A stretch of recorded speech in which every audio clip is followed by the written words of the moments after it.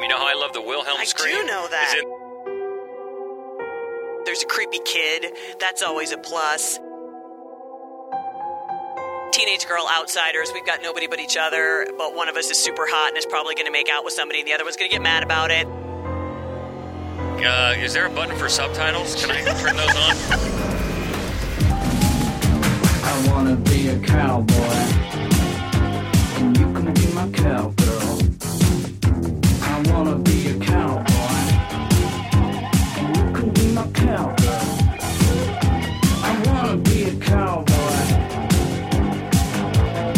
Want to be a cowboy. Cowboys and cowgirls. That's what it's about this week. So we're back doing Fright Club live at the Gateway Film Center in Columbus, Ohio. Everybody ready to get their bone on tonight. I love this category. I love this movie because it gave me plenty of reasons to get in all the euphemisms and double entendres I could think of. And I thought of a few. You did.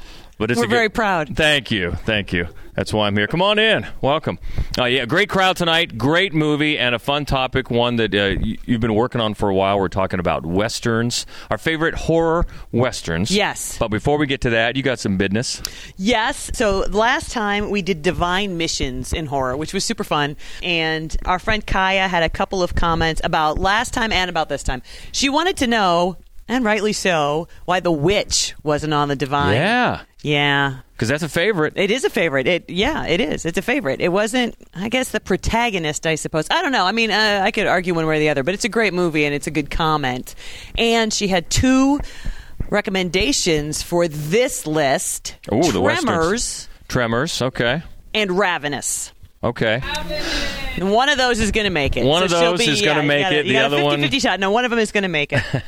But also we want to thank Phantom Dark Dave, our friend Phantom Dark Dave, who is on a Blue Million podcast. Mm-hmm. And he and Andy had us on the Black Cat's Shadow podcast. And if you don't listen to that, and you're a horror fan, you really should. One of the things that's super cool about it is that they get guests that they interview, horror genre people. And recently they interviewed Kevin Connor, who directed Motel Hell. And I listened, and at the end, Kevin Connor said, "Hey, Hope Madden, I hear you're a fan of my movie." And I was like, bah!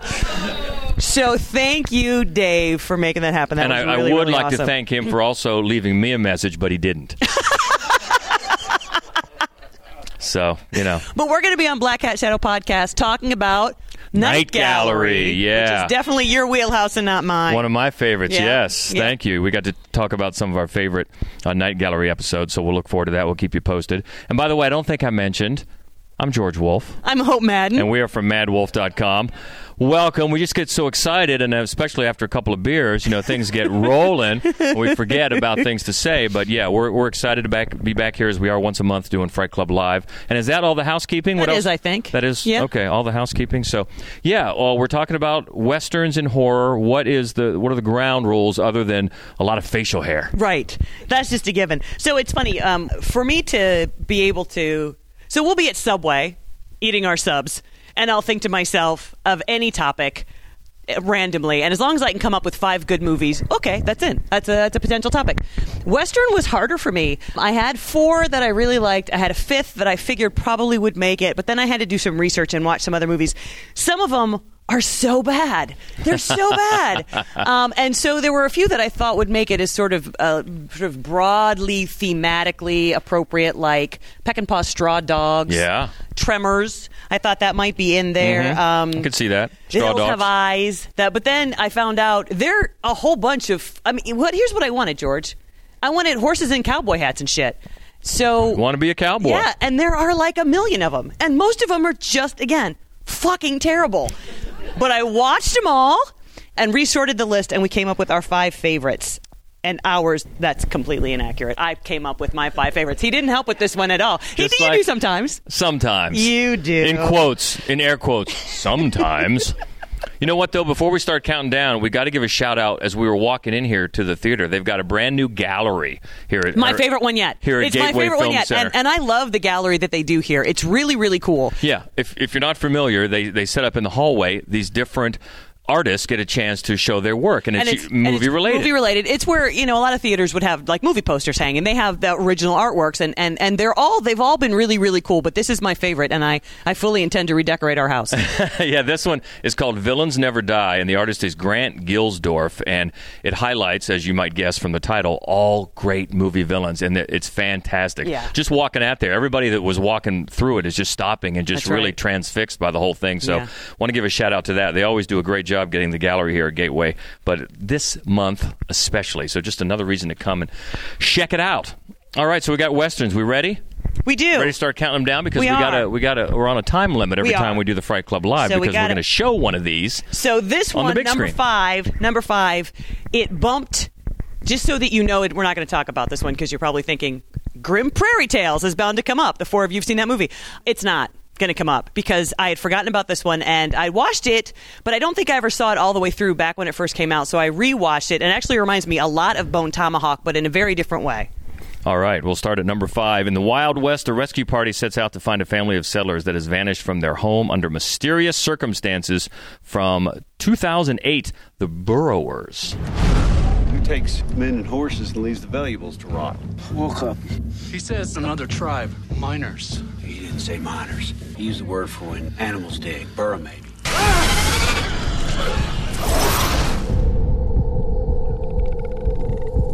You hear that? They're all around us. Those weren't Indians. So this was a movie that came out in 2008, and actually the writer J.T. Petty wrote the first draft of the script in 2002, and it was originally called 10,000 Little Indians, and then years later became The Burrowers. Which is a much creepier name. It is, yeah. It's super creepy. Yeah. And it does have a lot in common with Bone Tomahawk, right? You're in the Wild West, a guy's sweetheart goes missing, everybody blames the Indians, and a posse gets together and they go out and try to retrieve the missing family. But it goes in different directions, and it's not nearly as well told as Bone Tomahawk, but it's a super creepy film, and it's kind of unsettling in the ways that it picks at sort of the racist scabs of Western movies. Like, it really sort of draws your attention to, the cavalry probably wasn't that great. They weren't that great at guys. And, I super bet they smelled terrible. You watch this movie and think, God, everybody smells awful, don't they? And it's also, there's a great cast, particularly for like a Western in this movie. Clancy Brown, Yeah. who's always great. Yeah. And then also Tom Cruise's cousin. What is his name? William Mapother. There you go. Yeah. William Mapother. Just these sort of veteran character actors that you're used to. So in The Burrowers, what winds up happening is they're on this trek to find Indians, and then along the way they get these clues that they're not really sort of following the path that they should follow, and at the same time it introduces you to these characters and gives you a sense of sort of how wildly wrong a lot of the themes of the traditional Western might be, whether it's just sexist or obviously phenomenally racist. And they do it in really, I think, very creepy ways. So there's a social commentary here that is not even barely beneath the surface, and that wouldn't really work, I think, if it weren't for the fact that it's a pretty gross movie, right? There's a lot of carnage. There's some cannibalism. There's some nasty monsters. There's like this toxic goo. So that part is effective. Yeah, and it is reminiscent, like you said, of Bone Tomahawk. There's creatures.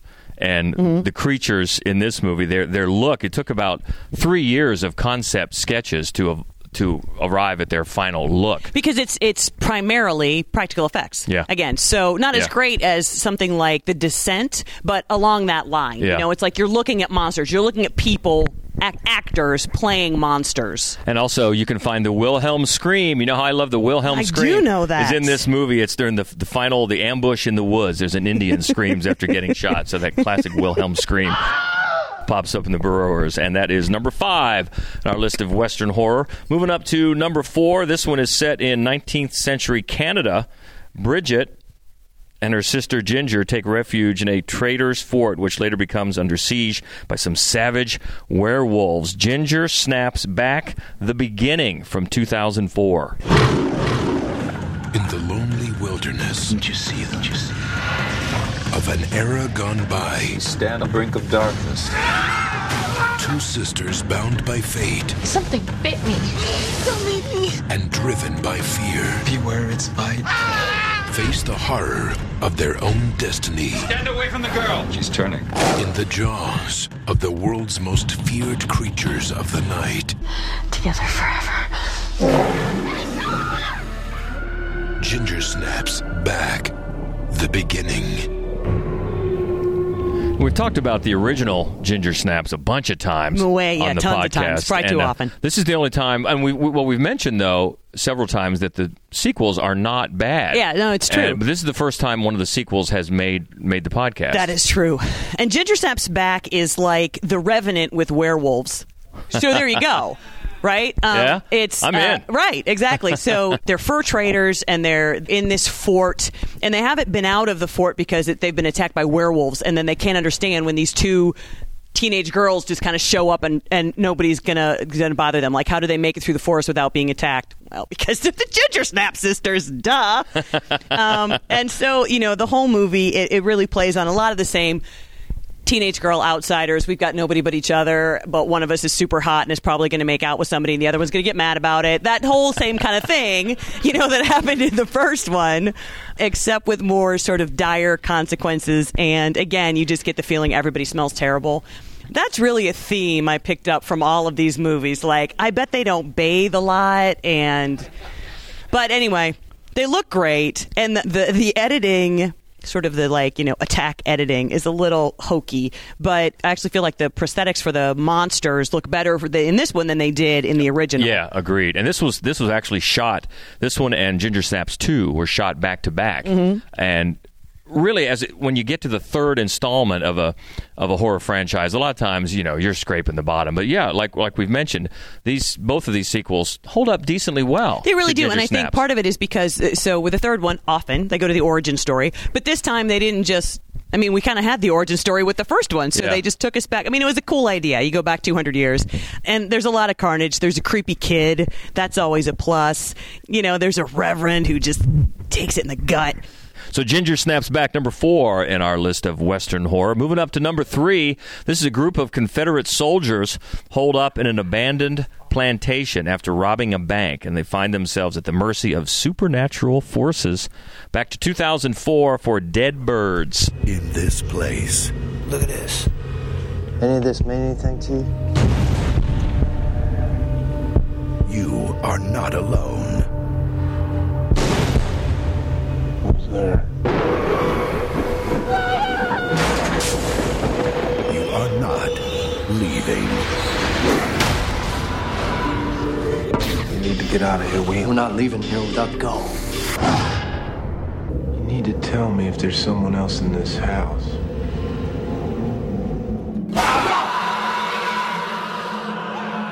This is a spooky movie. It's like a ghost story. So it's like a Civil War era ghost story. And they start you off by sort of getting you to become really sympathetic for this ragtag group of Confederate deserters and a crazy great cast, including Michael Shannon, who's always awesome and was recently singing Iggy Pop songs instead of going to the Golden Globes because that is how cool he is.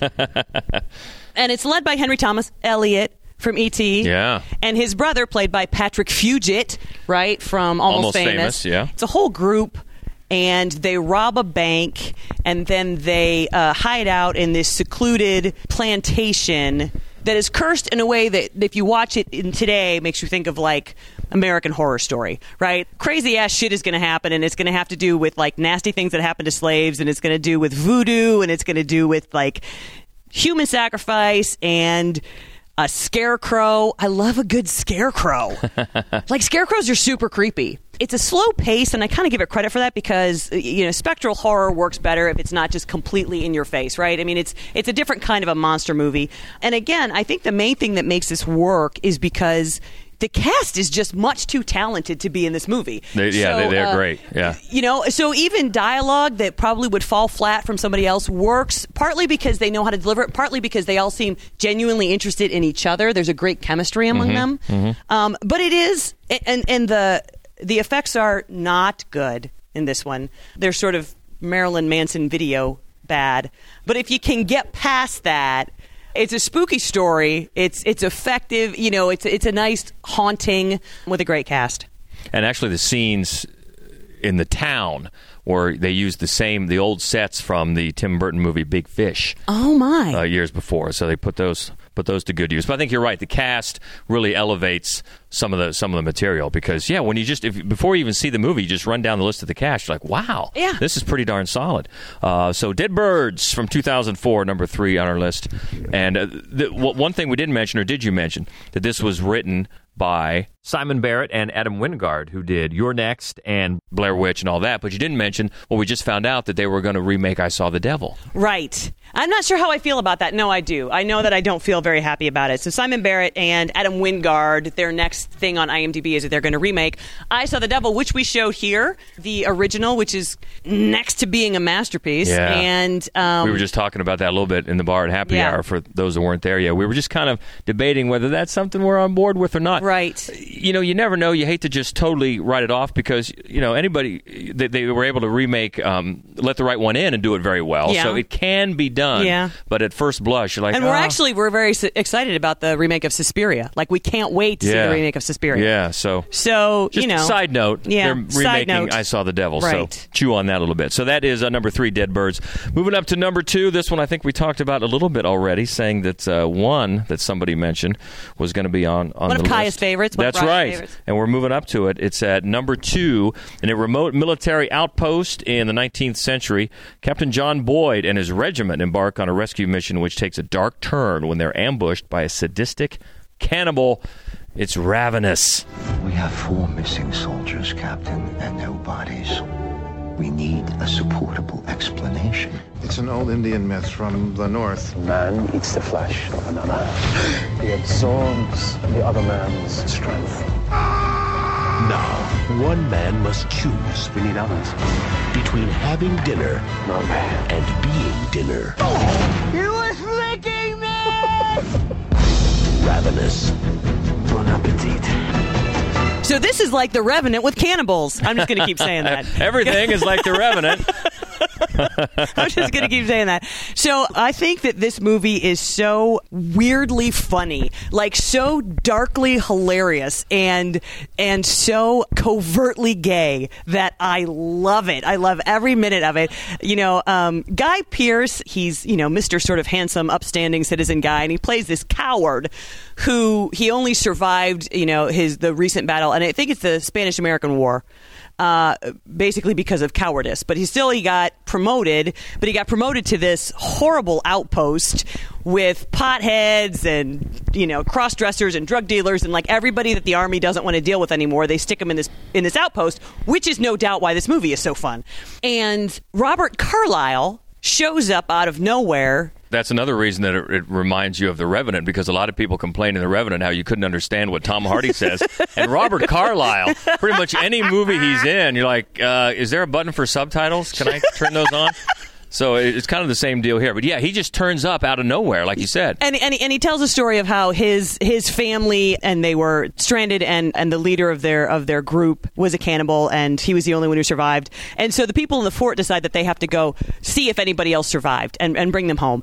And Robert Carlyle is magnificent in this movie, and he's such a great counterpart to Guy Pearce because he's just so vibrant and nasty, and that's really where all of the sexual tension in this movie are between Guy Pearce and Robert Carlyle, and you spend the whole time going, just kiss him, like just kiss him. But it's really fun. It's really, really funny. And one of the things that I think is particularly interesting about it is that there aren't that many horror films that are full-blown westerns, and yet David Arquette manages to be in 2. That's right. And this is one that has, over the years, it's taken on a little bit of a cult-like status, don't you think? I do think so. Yeah. I do think so. And one of the things that I like to point out about this movie is that it was directed by a woman, Antonia Bird, and she didn't do a lot else. She did a lot of TV, which is unfortunate because I think that in this movie she shows a great talent, not just for the darkest imaginable humor, but for pacing and for tonal shifts. Well, it's interesting because she was not the original director. They started into production with Milko Manchevsky, and then they give him the boot, and it was Robert Carlyle, who had worked with her on a few other films, suggested her to step in and did so and did a fine job. Yeah, she was great. I mean, the movie just has such an unusual, a unique style about it that, I mean, you go into it thinking this is going to be grim and unpleasant, and it turns out just to be sort of a hoot the entire time. A hoot. A hoot. That would not really be a word that I would thought to describe Ravenous, but it's a hoot. Hope Madden. That should be on this poster. Get people into the theater. So that's number 2 from 1999, Ravenous, our list of best horror westerns. And we got to get out of here because we're going to see a movie here just a little bit. But we got to get to number 1, and you know what it is. 4 men set out in the Wild West to rescue a group of captives from cannibalistic cave dwellers. Bone in the USA. It is Bone Tomahawk from 2015. There's a situation. Serious. Mrs. O'Dwyer was abducted. How many of them do you think there are? It won't matter. You have no chance against any number of them. We're making a 5-day journey in 3 days, riding along and sleeping the bare minimum. Ambush!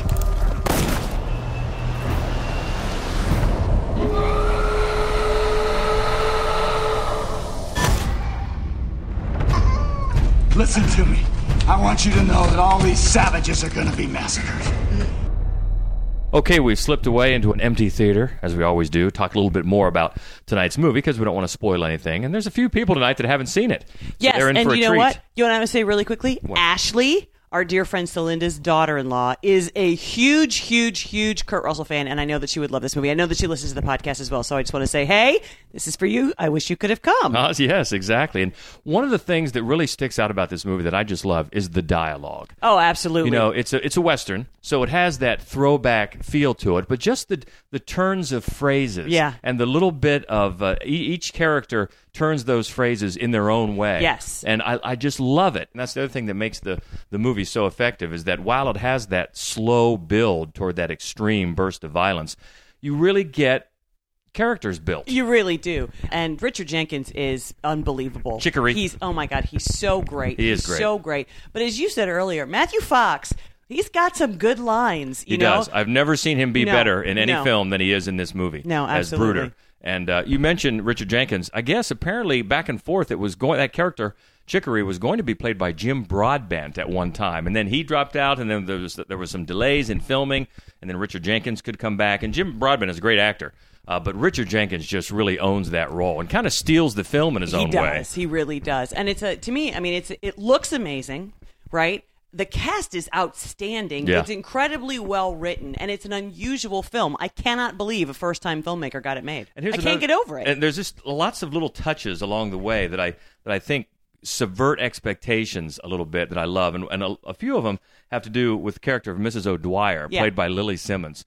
As things heat up, well, right away you get the feeling she's very intelligent, very level-headed. You get that right away. But as things heat up, she's not the screaming, hysterical oh my God, no.